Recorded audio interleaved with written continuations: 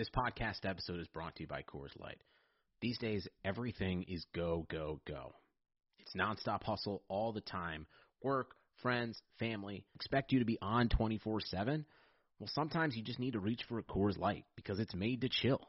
Coors Light is cold lagered, cold filtered, and cold packaged. It's as crisp and refreshing as the Colorado Rockies. It is literally made to chill. Coors Light is the one I choose when I need to unwind. So when you want to hit reset, reach for the beer that's made to chill. Get Coors Light in the new look delivered straight to your door with Drizzly or Instacart. Celebrate responsibly. Coors Brewing Company, Golden, Colorado. Abner Maris is a world champion boxer, Olympian, sports commentator, and most importantly, dad to two little beautiful girls. Beloved by abuelas and hardcore fans alike, Abner is a pro at entertaining the world both in and out of the ring. On Blue Wire's new podcast, On the Hook with Abner Maris, we'll hear from Abner, his family, fellow athletes, and other people who made him the boxer and the man that he is. The big things I love to hear from Abner are his journey from a kid on the streets to boxing champ, and then he talks about the sports, music, culture, and family life. Just amazing. So listen to On the Hook with Abner Maris wherever you get your podcasts. Episodes in English are out on Tuesdays, and episodes in Spanish are out on Wednesdays.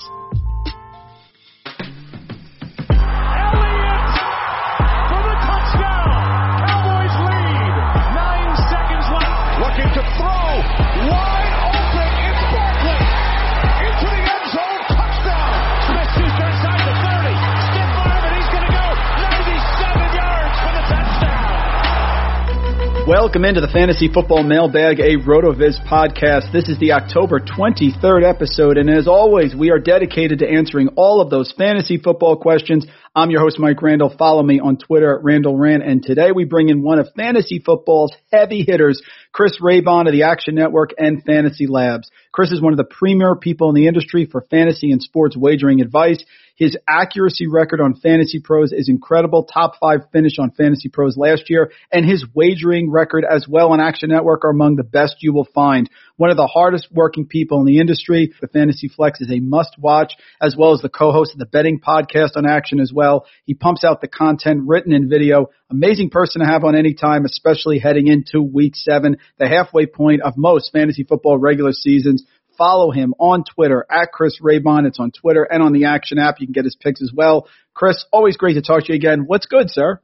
Man, that was a great intro, Mike. It's hard to follow that up, but doing good. We're recording this on Tuesday, so just kind of, working through some fantasy rankings and trying to get these all situated, trying to figure out if Belichick's going to take away George Kittle. The huge. Living the dream, the grind, my friend. And the big news today that broke, we are recording on Tuesday. Miami on a bye this week, but now we'll be starting Tua Tagovailoa. It's Tua time down in Miami there. What do you think about Tua next week and rest of season? And how does that affect the offensive playmakers there on the Dolphins, a team that's in the hunt right now for a playoff berth? Man, it is kind of interesting timing. But I think that, I'm personally extremely high on Tua, was extremely high on Joe Burrow as well. I've generally been pounding the drum the whole offseason that, hey, let's not worry too much about rookies. It was a limited offseason, but talent is talent. And these, it's kind of coming to, the talent, cream will rise to the top. So I think Tua will be solid. It's hard to kind of follow up Fitzpatrick as well as he's been playing. I'm actually surprised that they're doing this now in a way. But then again, and Jeff Collins made a great point about this on the Fantasy Flex pod, which will be out Wednesday. But coming off bye weeks is when you're really seeing teams incorporate rookies a lot more. So you've seen it already with Pittsburgh had the bye week and then Claypool comes out, going crazy. DeAndre Swift for the Lions off that bye week. So you're really going to see that. And I think that's something to watch out for as we get into the bye week crunch, and don't let, the fact that maybe a team has been off and kind of out of sight, out of mind, take you off some of these rookies or even bump them up in your projections even more than, maybe what they've done to this point. It doesn't apply to Tua, obviously, because he's a quarterback, but I do think that there could be some growing pains just because Fitzpatrick has been so good. But this is great news for Myles Gaskin. right? Because he has been, and this is a guy, and another thing to watch out for always is, you know, those second year guys, you almost blindly, if you just kind of invest in second year players, you'll have some whiffs, of course, but Generally, you see these guys make a big jump between year 1 and year 2, and that's what's happened with Myles Gaskin, Jordan Howard, and Salvon Ahmed, 2 running backs inactive for the Dolphins in that game against the Jets. So they went with Laird and Breida behind Gaskin. So he's the guy there, and I think he'll see even more work with a rookie quarterback. Yeah, I'm waiting for the fantasy community to catch up to Myles Gaskin. It's the name, Chris. It has to be that because there's nothing else. He's getting a dominant opportunity share in the backfield there. Jordan Howard's been inactive, so he's getting goal line touches. I think he's like 5th or 6th in receptions among running backs. I think this could be an even bigger move for Myles Gaskin moving forward than he's had already.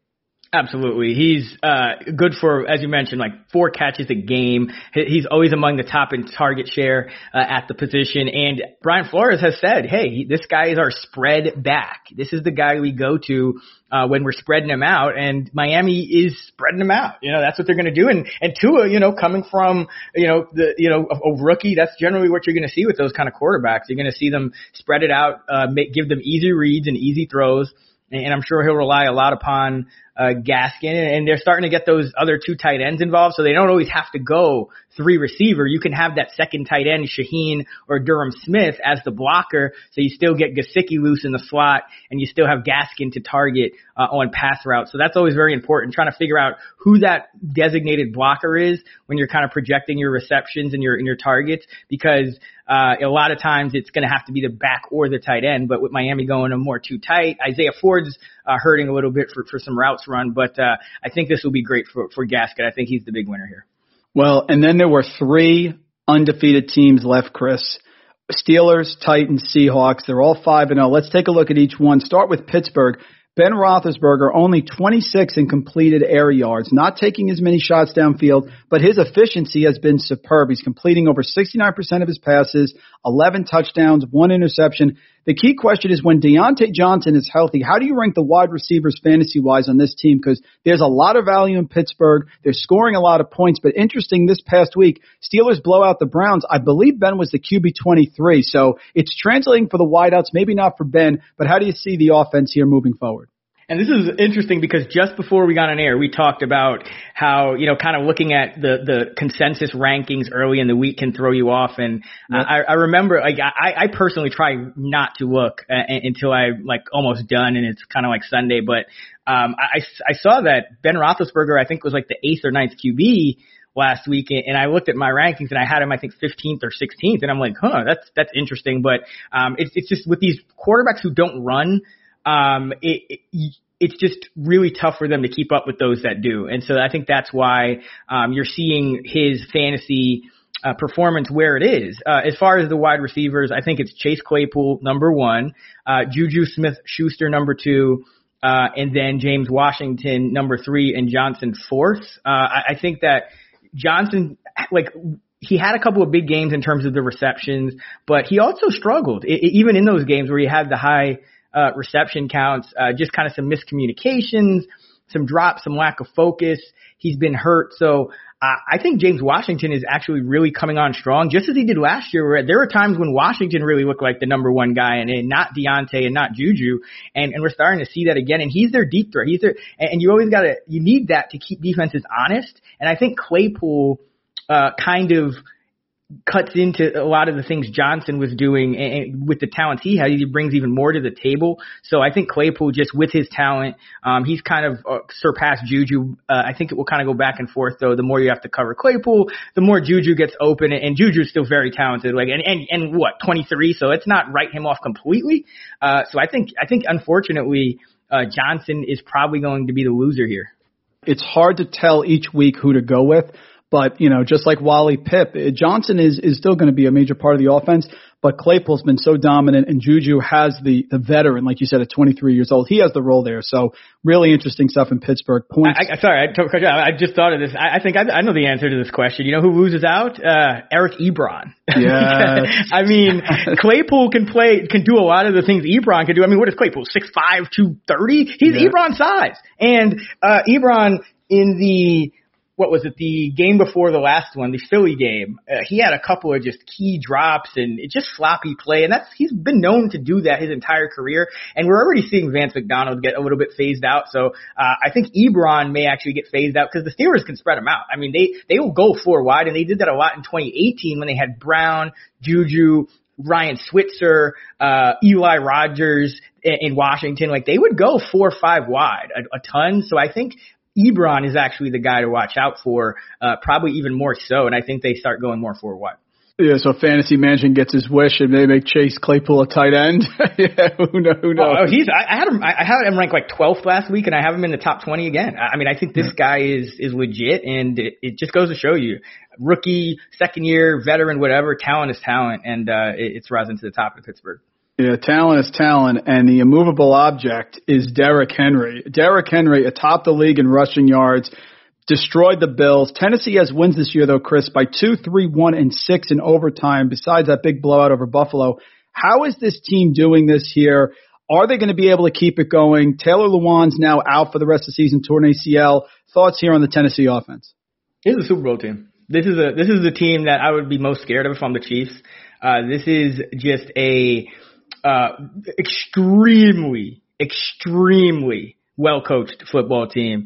And the fact that they're winning these close games kind of reminds you of Seattle a little bit. But Seattle has won Super Bowls. And it's a team that on paper you continue to kind of doubt that they don't look quite as good as their record. How are they doing this? Russell Wilson. And the same thing with Tannehill. It's like, how is Tannehill really going to keep doing this? Out of all the games he started with Tennessee, he's thrown multiple touchdown passes all but twice, I believe it is. Like, he keeps doing it. This team is extremely well coached. They're going to continue to win close games. And I think they can weather the storm of Taylor Lewan being out. He wasn't playing very well this year. Obviously, he's very important to the team, but wasn't playing well this year. Sam Brillo was playing well in relief of him. And I think it's going to be a little overstated what this loss does, because guess who is the number 1 quarterback in passer rating under pressure in 2020? It's Ryan Tannehill. Oh my God, that's incredible. And it's just come a long way, because remember, Tannehill was a guy who there was a time when pressure, he just crumbled and it was sacked. I think his sack rate is like one of the lowest this year. It's like 8.9% or something under pressure, where you see most quarterbacks in double digits in those situations. So I mean, Tannehill has made incredible strides, and I think it just speaks to the coaching staff. And so people are going to continue to look at Tennessee and say, this team is overachieving, and it may well be overachieving, but guess who also overachieves? The Patriots, the Chiefs, the Ravens, all these the Seahawks, these well-coached teams, with kind of an offensive formula, and Tennessee certainly has that. They got Brown going. Henry's always going to be a monster. They do a lot of play action, so as long as Henry's there, I think the only way I'd be concerned with Tennessee really is if something happened to Derrick Henry. As long as he's in there, this team has a legit shot to get to and win the Super Bowl. And what's beautiful from a fantasy perspective is they make it very easy on us. It's Derrick Henry, it's A.J. Brown. At a shallow tight end spot, it's Jonnu Smith who gets the high efficiency targets. I was worried about A.J. Brown last week going against Bradley Roby, but he destroys Houston, and he did it again. I mean, just a huge performance from him as well. Oh yeah, I was a little worried too. You know, Bradley Roby has surprisingly been very good in shadow coverage. He's been shadowing every week, but again, this Tennessee pass offense, there's certain times when like you're trying to project things and kind of see how these matchups align, and things don't apply. And with Tennessee, it's like a matchup against a defense, you know, a defense going against Tennessee doesn't really apply to any other team almost, because Tennessee is just such a high efficiency and high rate play action team, and you're always worried. There's no back in the league like Derrick Henry, and so there's just not the same kind of team to defense. Even if you're just kind of saying, okay, well, this is a good defense, they should shut Tennessee down. Well, maybe they won't, because their linebackers are going to be frozen, and the middle of the field is going to be wide open, and A.J. Brown is going to be streaking through it, and Jonnu Smith's going to be streaking through it, and even Corey Davis, who's, let's face it, he's a talented player who's underachieved, but even he's starting to come into his own. We'll see how he comes back off the COVID, but yeah, it's just a well-coached team, and that's the thing. I would always kind of advise people to trust the Chiefs, the Titans, the Patriots will get it together, and the Seahawks. They're just well-coached teams, and they have a formula, and it's going to work. And so any type of doubts or things on paper that maybe don't look as good as they should, bump them up a little bit. Even though sports had a break, your business didn't. You have to keep moving, and that makes hiring more important than ever. Indeed is here to help. Indeed.com is the number one job site in the world because Indeed gets you the best people fast. Unlike those other sites, Indeed gives you full control and payment flexibility over your hiring. You're only going to pay for what you need. You can pause your account at any time, and there are no long-term contracts. Plus, Indeed provides powerful tools to make your search that much easier, like sponsored jobs, which are shown to be 3.5 times more likely to result in that hire. With 73% of online job seekers visiting Indeed each month, Indeed is going to get you the important hire you need, just like they have for over 3 million businesses. Right now, Indeed is offering our listeners a free $75 credit to boost your job post, which means more quality candidates will see it fast. Try Indeed out with a free $75 credit at Indeed.com/Blue Wire. This is their best offer available anywhere. Go right now to Indeed.com/Blue Wire. Terms and conditions apply. Offer valid through December 31st.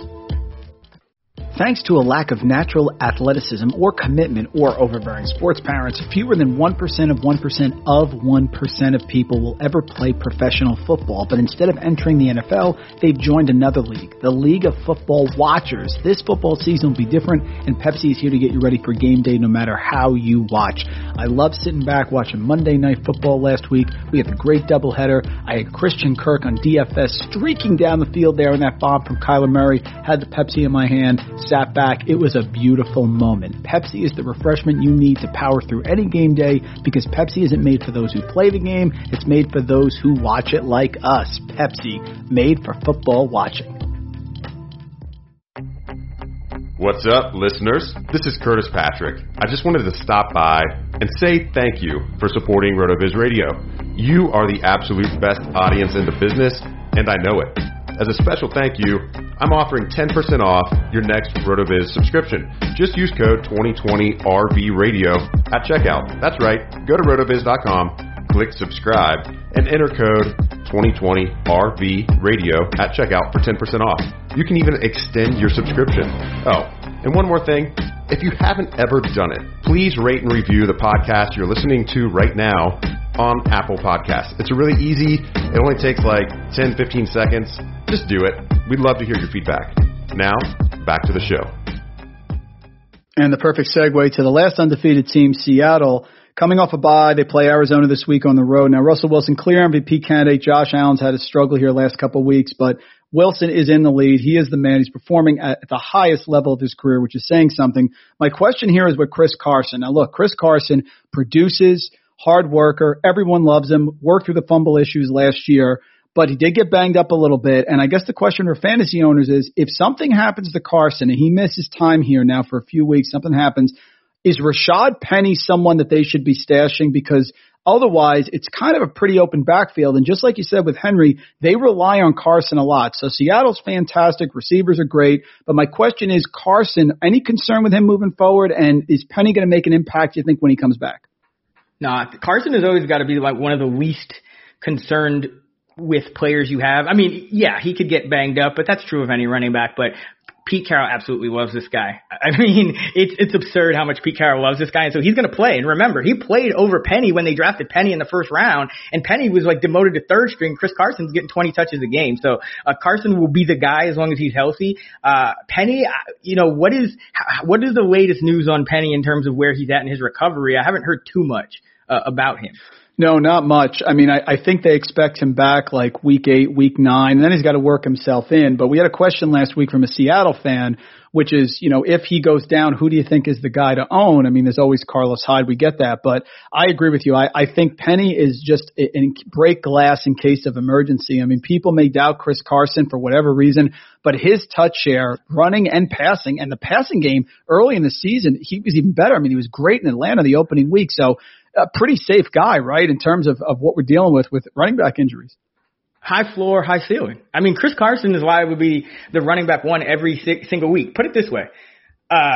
Seattle has been just destroying teams offensively, right? Russell, they're putting up, at least, high 20s, usually 30s every week. And Russell Wilson has like 90% of their offensive touchdowns. Like that's going to regress to the mean eventually. And who's going to get those touchdowns? It's going to be Chris Carson or the running back if Carson's hurt, whoever the running back is. So, Carson is, if you can trade for Chris Carson, oh my God. Yeah, I would totally, buy on him. And I think to answer your question, I never trust about these timetables, especially when you have a guy who, first of all, has to be cleared, then has to kind of work his way into football shape, then has to climb the depth chart again. I would probably just say it's Carlos Hyde at this point. I think there's a clear pecking order. It's Carson, Hyde, on the rundowns, and Travis Homer on the pass downs. And if Hyde is out, they go with DJ Dallas. But I would think it would be Carlos Hyde to carry the load in the backfield if Carson were to go down, with Travis Homer mixing in a lot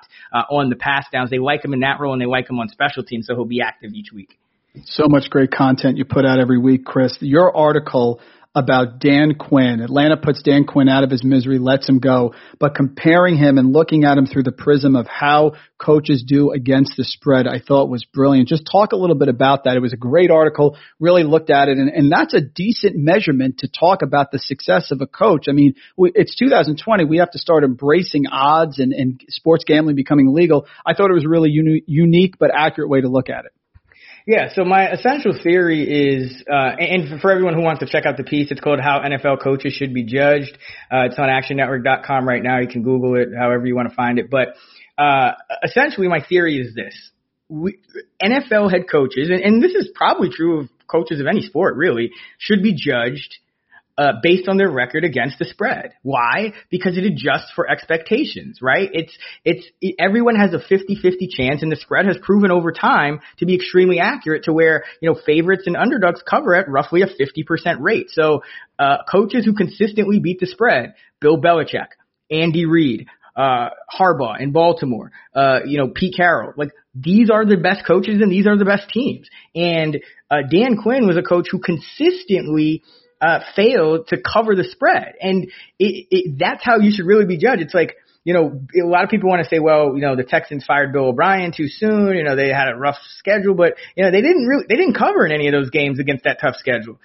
So they were still falling short of expectation. It's the same thing I said about the Cowboys and Mike McCarthy or whoever you want to blame for this. It's the Cowboys are 0-6 against the spread. So let's not pretend that they didn't have issues until Dak Prescott went down. They failed to meet expectations in every single game Mike McCarthy has coached as a Dallas Cowboy. Whether it's because the spread is either going to be, if you're a favorite, can you win by more than you're expected to win?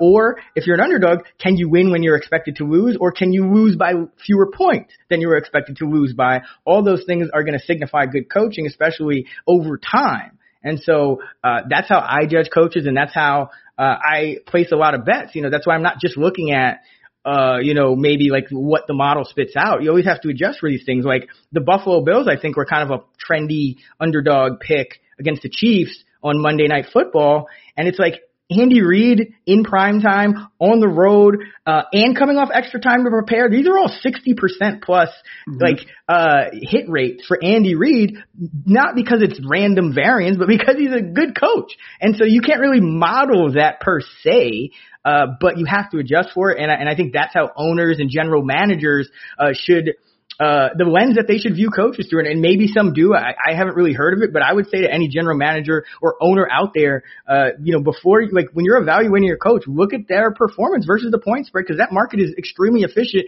in terms of what you should expect your team to do on a given Sunday. And what better question to follow that up with than one about the Jets? Sean in Edgewater asks, is there any hope for any offensive fantasy players this year for the Jets?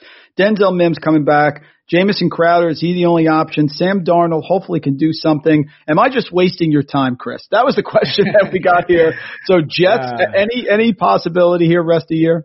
I would say this, Crowder's going to be there. Crowder he's proven himself with Sam Darnold. He's going to be a high volume target. Whoever it is, Flacco, Darnold, he's going to be the guy. You just look at targets per route run. He's near the top of the league on this team. I would say take a flyer on Mims and take a flyer on LaMichael Pirine because, again, rookies. Rookies on teams that have nothing to lose, on teams that are looking for playmakers, and on teams where you don't, like Frank Gore, like you should trade Frank Gore. You don't need to give Frank Gore 15, 20 touches a game for a team going nowhere. You need to trade him to a contender, just like Le'Veon Bell, gets released, goes to KC. Like Frank Gore deserves to be on a better team than this. I wouldn't be surprised if he's Gase's guy if they work out a deal for him as well. So I would take a flyer on Perine. He was, kind of a mid-round selection that could still have some promise. And then, I would look at Denzel Mims. All it will take is one game, right? Like Denzel Mims comes back.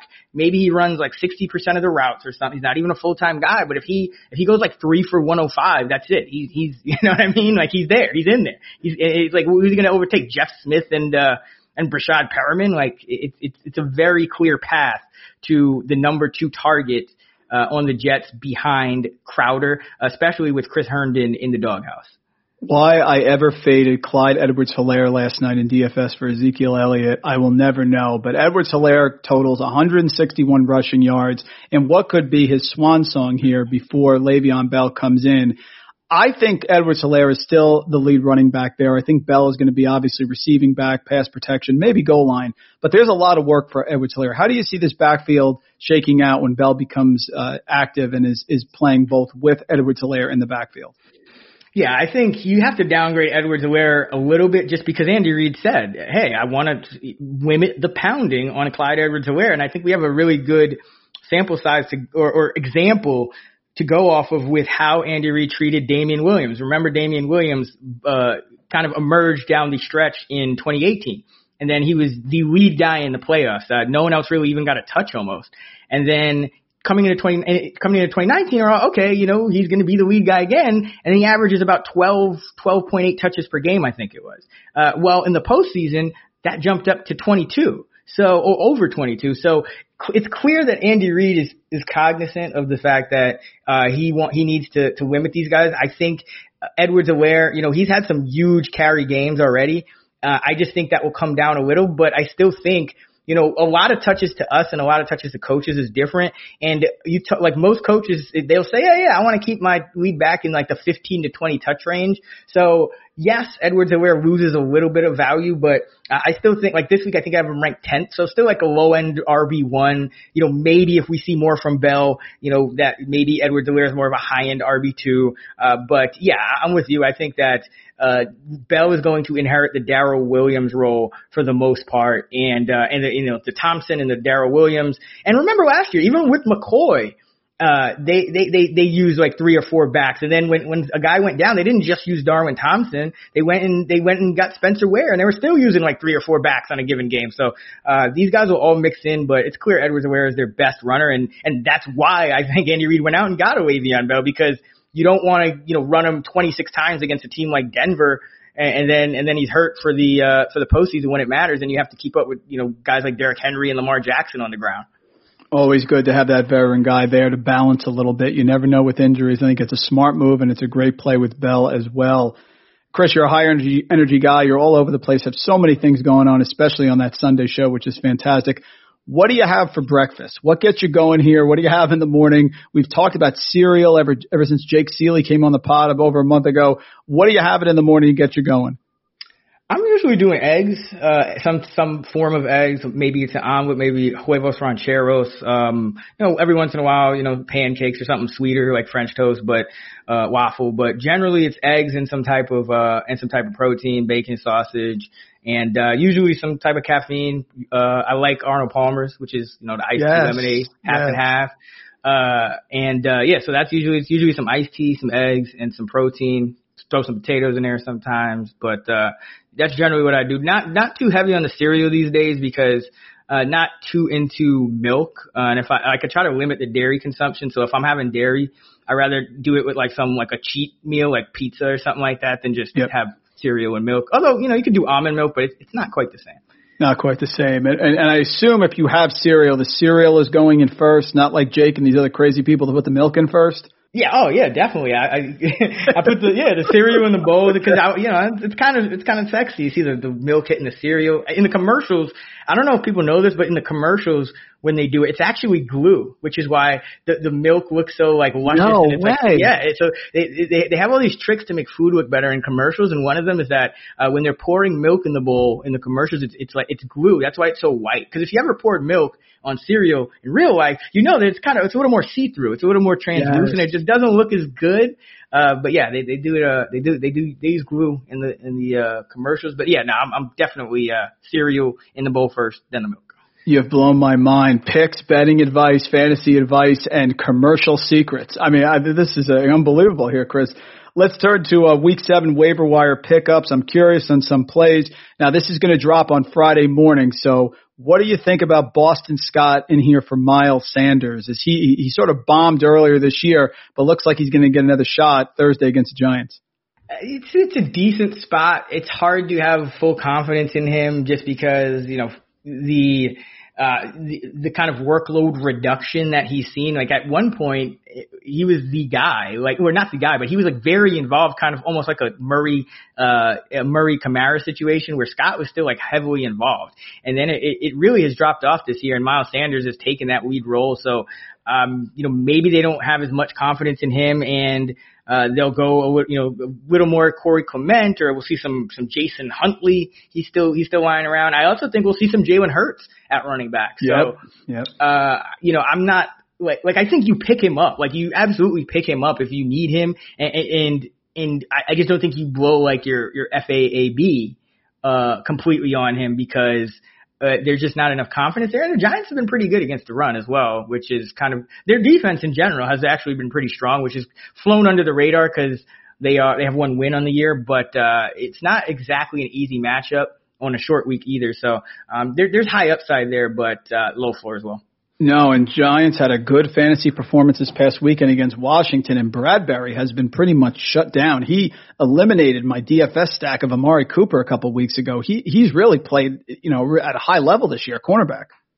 Yeah, and this is something that is not surprising when you consider where Joe Judge is coming from, and that's New England. And we see this with Brian Flores as well. You get a little bit of talent on these defenses, and you start to see these defenses playing some good ball. I mean, Miami had a shutout last week. I know it was against the Jets, but like Miami shut somebody out, right? Like, cause usually Miami is a team you're thinking, okay, teams like the Jets will have their best performance of the year against a team like Miami, but it's not like that. I mean, Matt Patricia, he's had a lot of struggles in Detroit. They haven't had the talent, or they've been banged up, but even the Lions, I think you might see play a little better defensively, and Judge is of that Belichick coaching tree, and such a good schemer in Belichick. And I think he picked some things up because this Giants defense is really, it's not one you necessarily want to target. And, to start the year, they've had a tough slate of matchups on the other side on them going against tough defenses. And it's kind of obscured the fact that, they're actually playing pretty good defense themselves. Tight end pickup this week, most popular one. He's burned a lot of people in the past, but Trey Burton got up to a 57.6% snap share last week. He was the overall tight end 3, 21.9 PPR fantasy points, 4 receptions, 58 yards, 2 touchdowns. This is following the Mo Alley Cox breakout of a few weeks ago. A lot of tight end production in Indianapolis. Is Burton going to stay as the man there? Because if he does, with Phillip Rivers and all the issues with the deep passes, he could be a pretty valuable tight end asset here rest of season. Oh yeah, pick up Trey Burton, absolutely. As long as he's healthy, he will be heavily involved. I remember this from reading about this in the offseason. I always try to kind of stay up on what these teams are doing and what their beat writers are saying, because there's limited access to practice and limited practices. But one thing I remember them saying was that Phillip Rivers, a lot of struggles obviously with the turnovers and ill-advised decisions down the field over the past few years of his career, and essentially the main focus in the off season was Phillip Rivers making higher percentage passes to tight ends. And Burton was the reason they went out and got Burton, even though a lot of people would look at the roster and say, hey, they had Jack Doyle and Mo Alley Cox. That's pretty good, right? Well, no, they went out and got Trey Burton, who brings, kind of a little different skill set to the table, and they intend to use him. Now, he's a pretty fragile guy. He may not last at this rate throughout the season. That's why he's playing, what did you say, 57% of the snaps? Right. So that's kind of why he's not at like 80. But he will be very productive when he's in there because they make it a point to target him. So yes, the snap share might not be ideal when you're looking at it compared to some of these other guys, but he's going to have a high target per route run. And you saw him get the rushing score last week as well. So that's the kind of way. There's certain guys that they're like specialists. Remember Eric Ebron a couple years ago with the Colts? He played like 50% of the snaps, but when they got in the red zone or whatever, they needed a key player that was a hurry up, it was Ebron. And I think you're going to see that kind of same level of production from Burton as long as he's healthy. So yeah, I would jump for him. Those high efficiency players, those seasons stick in your mind. Eric Ebron, Allen Hurns a few years ago where he had a ton of touchdowns on a low reception share. Those guys can really swing things. If Burton's out there, I think you got to go grab him, especially at tight end. I want to take a look at a couple areas here that I'm just not sure about. People have asked me how they're going to play out during the fantasy playoffs. So I guess I'm asking, what do you do in these situations? The first one is the Buffalo Bills running backs. Now, Devin Singletary's taken the majority of touches there. He's had some good performances out against the Raiders especially, but their fantasy playoff schedule for running backs is absolutely lethal. From weeks 13 to 16, as of right now, they are going to face each of the top 4 defenses in limiting opposing running backs, 1, 2, 3, and 4, San Francisco, Pittsburgh, at Denver, at New England. So if you have one of these guys, if they're in a flex position, if you have Singletary, maybe you have Moss on your bench, you concerned about this at all? Or do you think that, there's still enough area there to get, an RB3 flex performance out of the league guy in Buffalo? There's enough area to get that performance, but I would definitely sell on Singletary. It looks like he's going to be the guy at some point before before the playoffs. Not necessarily yet because his value's coming off a pretty rough game, so there's no point in selling him now. You want to sell high, but yeah, I would be very concerned because there was another reason why I was betting against the Bills. The Chiefs are a team that you can exploit on the ground, but the Bills came into the game against Kansas City ranked dead last in offensive rushing DVOA, and that's surprising considering they have Josh Allen as well at quarterback, who adds another element to their run game, and that counts in DVOA. So and that is also a concern for the running backs as well, is that Josh Allen still looms around the goal line. He can still act as their goal line back. He's not running quite as much this year, but around the goal line, if they feel he's the best option, he very well may be, because, would you rather have like the 6'5", 230-pound guy if you can't block, or would you rather have, the 5'8" guys, So I think it's definitely a concern, and then you have to deal with the fact that maybe at some point Moss overtakes Singletary as well. So it's a dicey situation, but hold on to Singletary. He's still running the majority of the routes in the backfield. You got to sell high on him, and he's still talented enough to have another couple good games. What on earth are we supposed to do with A.J. Green? I pretty much said he was dust. He had back-to-back wide receiver PPR performances, 107 and 115. And just when people are ready to let him go, if they somehow kept him and didn't drop him, he goes out against Indianapolis, 11 targets, 8 receptions, 96 yards, PPR wide receiver 15. High passing volume offense in Cincinnati, but he hasn't looked good for a couple weeks. A.J. Green, what do you think, Chris? It's tough. I mean, it really depends on your league, and it's not a cop-out because I've dropped A.J. Green in the league we're in on Action. I dropped A.J. Green, but that's because, we start 3 receivers, but, the roster spots, in my opinion, are more valuable to hold on, like running backs. Like, I was able to pick up Madison, and I have Pollard here, so that might, come in handy. So if in your league, you have the roster space for him, I don't think you drop him, but I do think that ultimately, I don't know if he's going to be a top 32 guy for, consistently. I think T. Higgins, in terms of the routes run, T. Higgins is overtaken him. Tyler Boyd is still going to, just because of the nature of the position Boyd plays, which is in a slot, going to get higher percentage targets and probably get more targets than Green most weeks. And Green just, it could be that he's just working his way back into shape, but he kind of doesn't look really good out there. It's kind of like Rob Gronkowski. Like, I'm selling everywhere on Rob Gronkowski after that game. Every time he had 78 yards and a touchdown. It was the ugliest 78 yards and a touchdown I've ever seen. I mean, every time he got up off the ground, he looked hurt. It's like, those, like, when you have like a grandpa and he like sits on the couch and he gets up, he's like, like, that's Rob Gronkowski after every snap. So, AJ Green kind of reminds me of that. Like, him and Patrick Peterson have this swag, like, I'm kind of washed, but I don't really know it yet, so I'm still kind of like, you know what I mean? Like, both of those guys, they just remind me of each other, on different sides of the ball. So yeah, I wouldn't say drop him if you have the space, but I think he's still kind of in that, like wide receiver 3-4 borderline. Ezekiel Elliott, no Dak Prescott. Dalton went under center, disaster last night. He doesn't have either of his tackles. Their fantasy week 13 to week 16 schedule at Baltimore in week 13, at Cincy week 14, the Niners and the Eagles, of course, who are tough. Now, listen, he gets a lot of passing volume. I understand that. But if you're an Ezekiel Elliott owner, is this crazy, Chris? Should you look to trade him maybe for someone who has an easier, schedule like a Joe Mixon, maybe a Melvin Gordon? Because, he did not look great last night. The fumbles are obviously an issue, and he's still a guy that has enough volume that maybe he's tradable. What do you think? I'm going to be very clear on this. Hell fucking no. You buy Ezekiel Elliott everywhere. Are you fucking kidding me? I mean, come on. Like, it couldn't have set up any better for Ezekiel Elliott. Like, you have the embarrassment, disaster on Monday Night Football, but as bad as Zeke had 2 fumbles. It happens. It's not good and it put the team in a bad spot, but it's 2 fumbles. The real issue on the team is that the quarterback's not good, and the line is not good.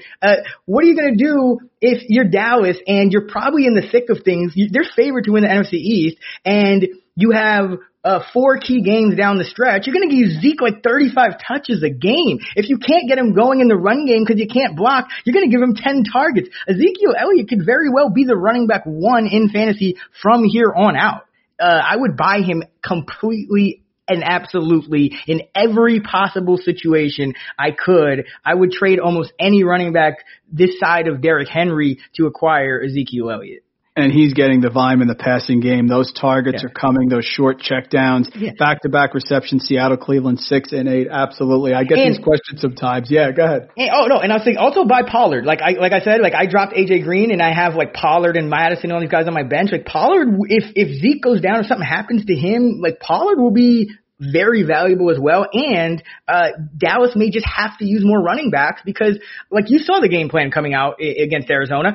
Andy Dalton, I think, like, those first, 4 plays was just targets to Zeke. This is what Dallas has to be. They have no choice. So, there's probably no higher upside back in or player in football right now than Ezekiel Elliott, except maybe Derrick Henry for the same reasons. Like, they just get so much volume, and the Cowboys have no choice now, and they're America's team. They don't want to embarrass themselves. They're not going to give, like, Rico Dowdle, 15 snaps a game. Like, you know what I mean? Like, this is going to be the Zeke show, and now he's motivated, and now he's got the talent to prove, to shut everybody up. That's the thing. It's like, he's got the talent to run behind a bad O-line. He's got the talent to shut everybody up who watched him on Monday night and said, Zeke is not a good leader. He's got the talent. He's going to be motivated to play for his guy Dak.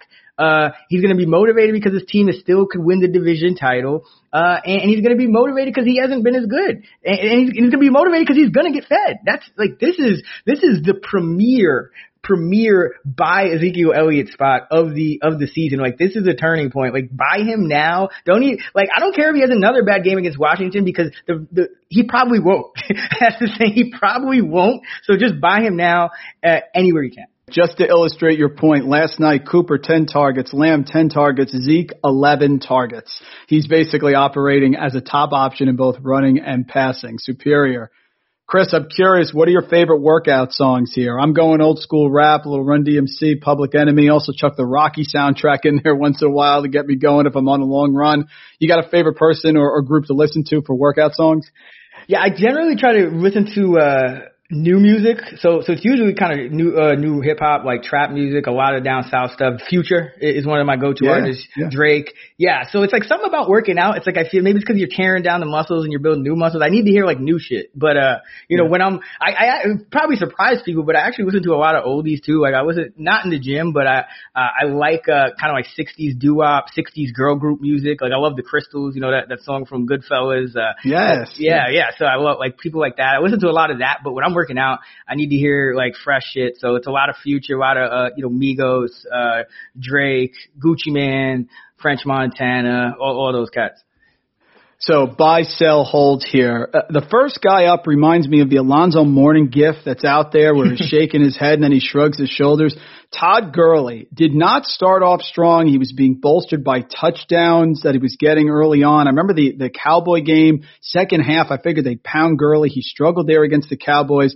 But now you look around the running back landscape, a lot of guys aren't left. Gurley's a running back in now what may be a rejuvenated offense under, Raheem Morris. What do you think about Gurley here? Buy, sell, hold. I am holding. I definitely don't think you sell on Gurley. I mean, he got 20 carries last week. They only went for 47 yards, but the thing with him is I think he's a ticking time bomb in a way. Like I just don't know if he makes it through the season, but at the same time, he's been like this for a while and he's held up so far. For all his knee issues, he hasn't missed many games. I think he's going to have some ugly games where he doesn't get a lot of yards per carry, but he's getting, it's kind of like last year with the Rams. It's like he had a terrible season from an efficiency standpoint, but he was fine in fantasy because he was getting these touchdowns. And I think that with Dan Quinn out, I think you will see a bit of an improvement on the Falcons because the Falcons were one of the worst teams against the spread. So let's put this in perspective. That means that you're not performing as well as the market thought you would. That means you're a lot of times not scoring as many points as you were supposed to, and so that may actually change a little bit. So you may even see an increase in Gurley. So I'm definitely not selling. I'm not buying just because I do think that at some point he could get hurt. But if I have him, definitely not selling. So it's a hold. Explain to me how T.Y. Hilton at home in a dome when the Colts score 31 points. And by the way, I had him all over the place in DFS because I swore this was going to be the big week. 1 reception, 11 yards on 5 targets. I mean, we have Zach Pascal, Trey Burton, of course, with the big game. I mean, we had Marcus Johnson, T.Y. Hilton. Are you buying or you're dropping? Basically, that's my question. I'm not another hold for me. I would lean buy with Hilton. It's just so here, the thing with Hilton is I think it's a little different from the AJ Green issue. Like I think AJ Green is actually physically has deteriorated physically. With T.Y. Hilton, the problem is the names you just mentioned. Like if you're a defense and you got to worry about Zach Pascal, Marcus Johnson, Jack Doyle, Trey Burton. Okay, he's going to be out there half the time, but even him, he's like, what? He's going to get 7 averaging up the target or less. These guys are completely irrelevant to opposing defensive coordinators, and you scheme to take away T.Y. Hilton, who is by far, in a way, the most dangerous receiver on that team. And then you got all the coaches in Phillip Rivers' ear telling him, don't make the mistake. Don't make the big mistake. Don't take a chance. Just dump it off to the back. Dump it off to the tight end. So unfortunately, such is the life with T.Y. Hilton. He'll have explosive games. Who does he always kill? It's the Texans, right? He always goes off against. So he'll probably have some big games against the Texans just because it's Texans, and there'll probably be another couple in there that we can't predict. So I would lean by. Definitely not another guy I'm not dropping. He's still on a week-to-week basis, I think, going to project for the most targets, but I'm not starting him necessarily if I don't have to. He's another guy. He's kind of in that wide receiver 3 flex range where I'm hoping if I have a playoff bound team, I would hope I have 3 wide receivers better than T.Y. Hilton right now. But definitely don't drop him because it's still a guy that you have targets plus air yards plus the potential for a 70-yard touchdown every game. So don't completely get off of him yet.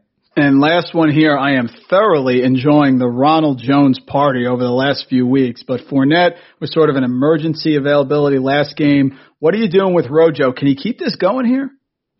I think he can. He looks I was concerned coming into the year because Bruce Arians, it seemed like every everything you heard about Rojo, it seemed like Bruce Arians went against it in some ways. Like last year is like, they could have gave him the lead back role over Peyton Barber, but Barber's there. Then they're like, hey, he's our guy. And then they go out and get Fournette for seemingly no reason after they get McCoy and draft Vaughn. And, it just was kind of like weird. But now that I'm looking at it, I'm like, Bruce Arians may just be a guy who wants a lot of veterans on his team. I mean, they also went out and got Gronk when they had Howard, and that came in handy because Howard's done for the year, and Fournette's also hurt. So I think Jones keeps it going. He looks a lot more powerful. He's kind of like, it's like this weird mix between like Derrick Henry and Le'Veon Bell. Like sometimes he looks really powerful, but sometimes he's like just kind of like squeaking through these holes and kind of a little bit upright. Yes. It's a weird mix of two guys who are nothing like the same, but I think there's this heaviness to him, and he's falling forward and getting tough yards. So I think he keeps it going. I think Fournette probably is at this point the guy to drop because McCoy is going, and or Vaughn, one of those two guys is kind of the Ogunbowale of last year. The passing down back. So, and Jones is still getting his in the pass game, but it just doesn't leave much for Fournette, and he's been banged up. And a banged up Leonard Fournette is just no good. Like Leonard Fournette is already like a low yard per carry kind of volume driven guy. If he's banged up, he's just of no use to your football team. Most popular question we have here on the mailbag. It's thank a teacher time. With everything going on, teachers being very underappreciated across our country. So take a moment here. K-12 teacher, somebody in your elementary or middle or high school years that had a huge positive impact on you that you want to thank right now. Ooh, this is a good question. I don't think I've ever got this question on any type of media. I will shout out. I'm going to shout out Mrs.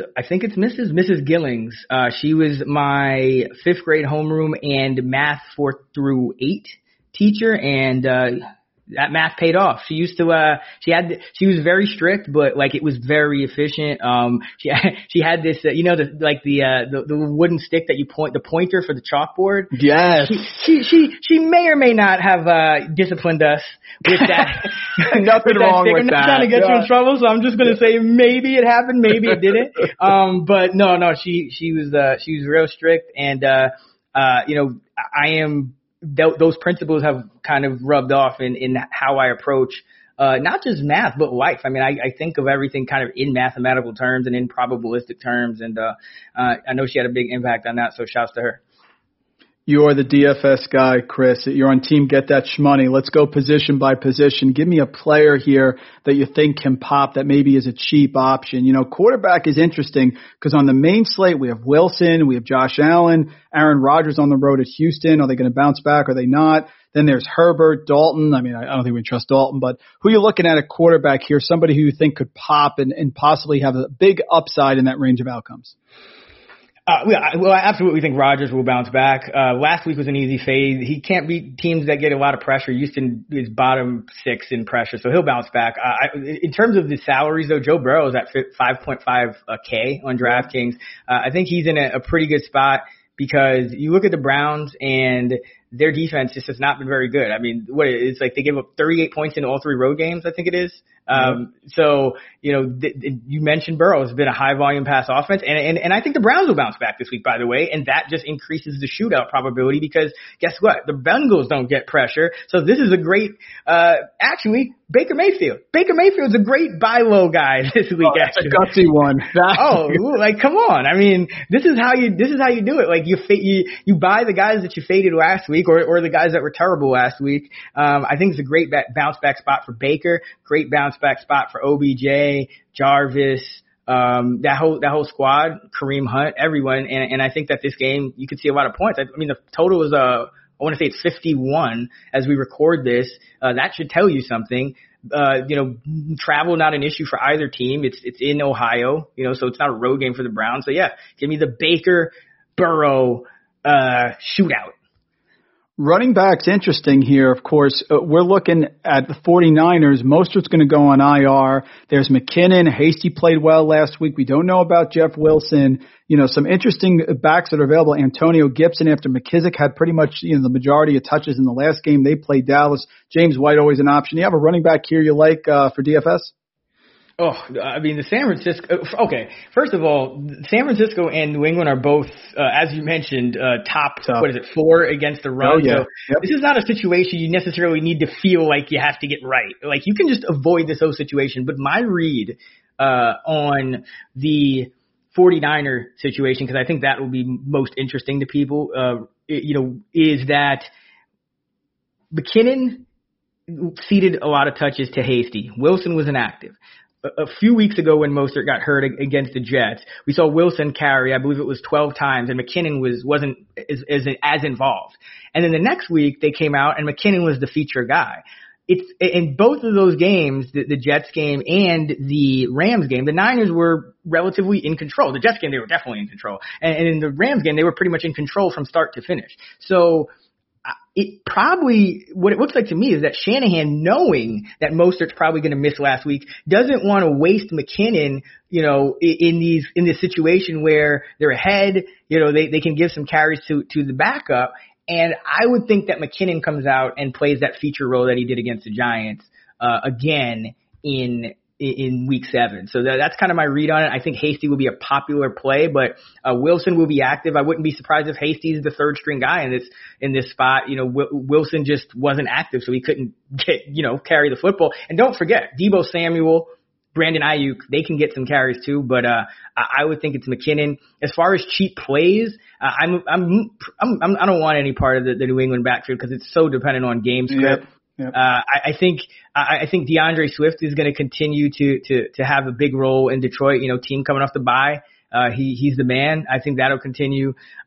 Kenyon Drake at 4,800. The price is just so lower than Edmonds that I don't hate it. It's a little bit recency bias, and Seattle is a good running defense as well. So I wouldn't go crazy, but for a guy who has 20 touch upside at 4,800, that's just way too cheap. So I think he's in play, and at least for now, don't sleep on. I know I said long term buy in Piron, but don't sleep on the Frank Gore revenge game against the Buffalo Bills, because good call.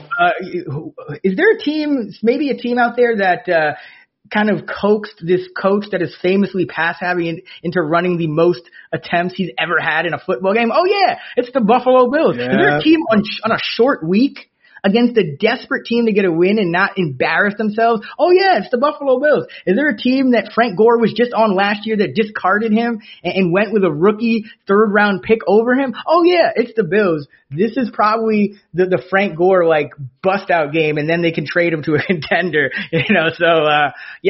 Frank Gore, don't sleep. And he actually ran a decent amount of pass routes last week. So if Michael Hasty is going to be the chalk at 4,200, it's got to be Frank Gore at 4,300 as the pivot. It just has to be. Could he be auditioning to return to Buffalo, Chris? Oh man, I mean, that would just be a complete mind fuck. So honestly, like you said, these Buffalo running backs are going to be irrelevant. Once the playoffs hit. So I don't even want to think about that.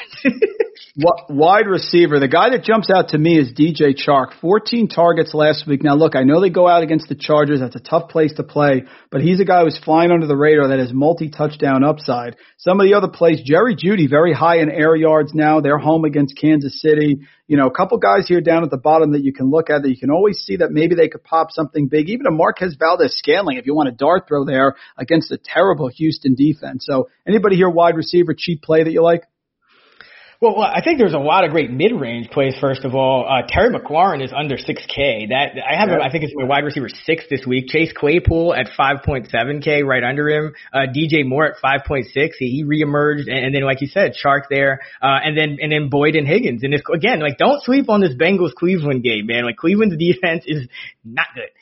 So like those two guys as well. And yeah, the guys you mentioned, Jerry Jeudy, I think at 5,100, Deebo Samuel, at 50, just because I think you're going to see him involved in the run game, as well. And I think New England's going to go hard to stop Kittle. Love Jarvis Landry at 4,600 again. I think this is a bounce back spot for the, Browns against a much easier defense. And, what do you talk about AJ Green? What do we do with Marvin Jones? Oh my gosh. Oh, JJ Zachariason just talked about him on the pod today. I mean, he's like dropping. I mean, at this point, you want to hold on, but in most leagues, you don't have enough bench spots that you can hold on to Marvin Jones. I mean, it's just with Hockenson there too. I just think I don't know how long you can hold on to him. Yeah, I kind of agree there. I mean, I think in a DFS tournament, because the thing about Jones is he's out there 92 to 100% of the routes every single week. Like, he almost never comes out of the game. So there's going to be a game. Like, what do you have? Like 4 touchdowns in a game last week? Yeah. In DFS, I think you have to keep him in mind each and every week because you're going to get a guy with like 4 touchdown upside at like 1% ownership. And this is Atlanta. This is the highest total of the week. So I'm going to hold on. I'm going to buy into Jones for one more week at least and see how that goes. But, so I guess that's my kind of DFS play. And if a rookie comes back, like if Mims comes back this week, I think he's still on the IR, so I don't know what's going on with him. But if he comes back, I'm buying on all these, on a guy like him in his first game, cause I think it could be a big game. And tight end, what a dumpster fire here. I mean, there's Kittle, Hockenson, Fant is questionable. I mean, do we really believe and go back to Logan Thomas after everybody jumped off the bus and he caught a touchdown here? Is there a low end play that you like here at tight end? Yeah, it's not Logan Thomas. I'm looking at James O'Shaughnessy for the Jaguars. If Vipers out, I mean, my God.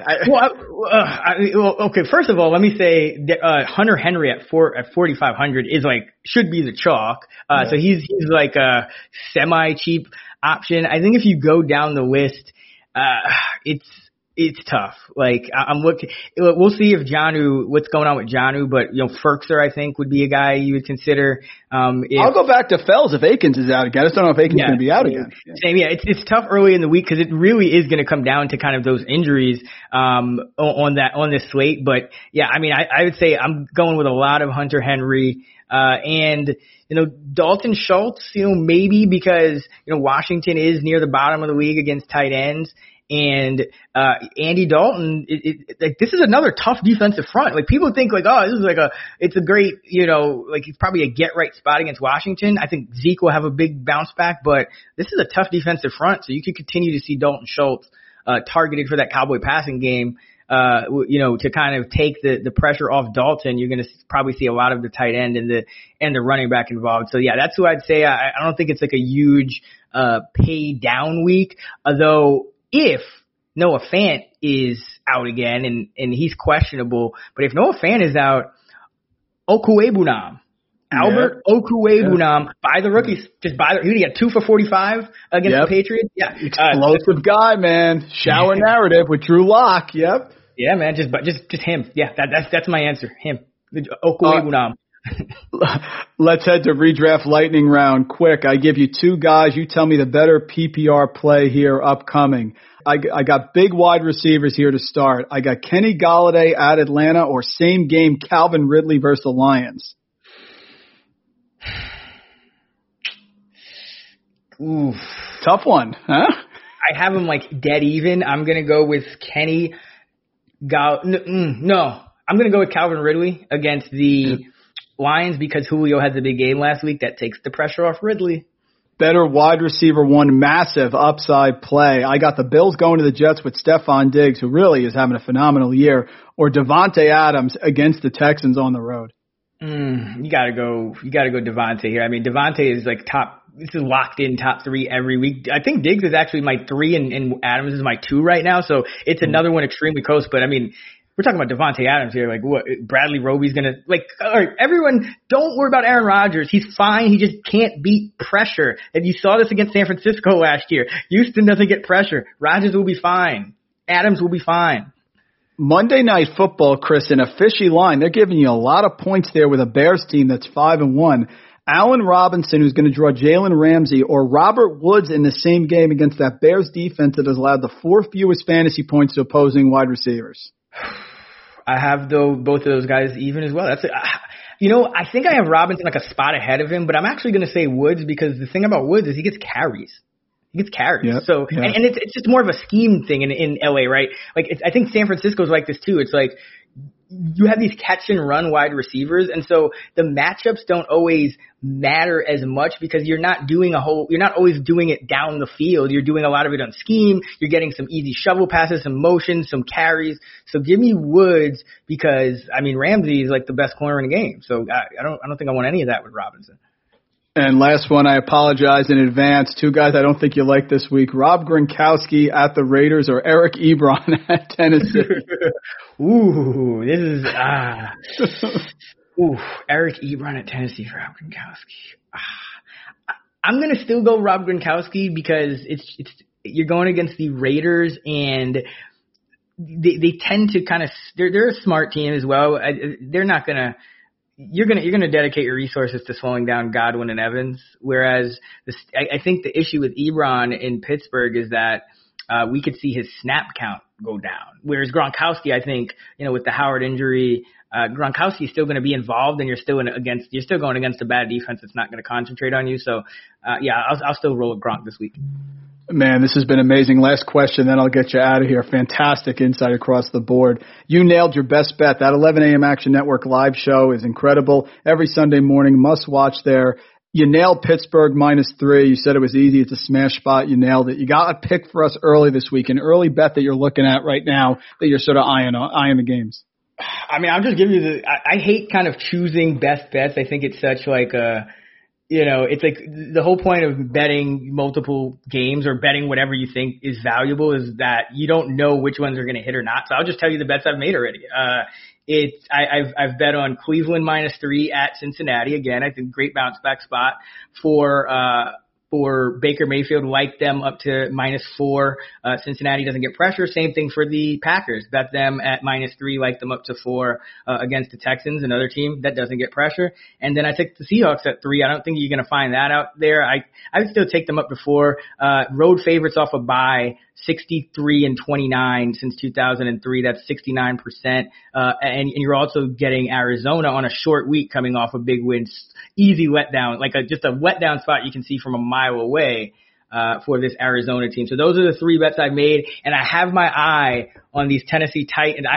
Steelers are the first Super Bowl future I had, so I'm loving their start to the season, but they played 4 straight home games. Their first road game, people are going to overrate the Luan injury when Tannehill's been the best under pressure and it's mostly play action. So I'm hoping that number gets to 3. It may not. I'll bet it, at 2 or whatever it is, but I'm looking at that one, just kind of waiting. So by the time people hear this, who knows where the line will be, but definitely eyeing that one as well. Folks, Chris Raybon, Action Network, Fantasy Labs, premier people in the industry, Fantasy Flex, gotta watch it. The betting podcast he does with Stuckey and Action Network, incredible. Top 5 of Fantasy Pros last year in accuracy. You have a question, he has the answer. It's that simple. Follow on Twitter at Chris Raybon. Chris, that was the fastest hour of my life, man. Great insight across the board. You are one of the best. It's an honor to have you on. Oh, always a pleasure, Mike. Thanks for having me on, and let's get this shmoney. You got it. Thank you for listening to RotoViz Radio. Please rate and review the podcast on iTunes under the Fantasy Football Mailbag, a RotoViz Radio feed. Contact us via email, rotovizradio@gmail.com. We'd love to hear what you think, so follow us on Twitter at RotoViz Radio and at Randall Rant. Make sure you tell a friend, and don't forget to sign up for a 10% discount on our podcast homepage, rotoviz.com/podcast. It's a no-brainer, folks. Thanks for tuning in.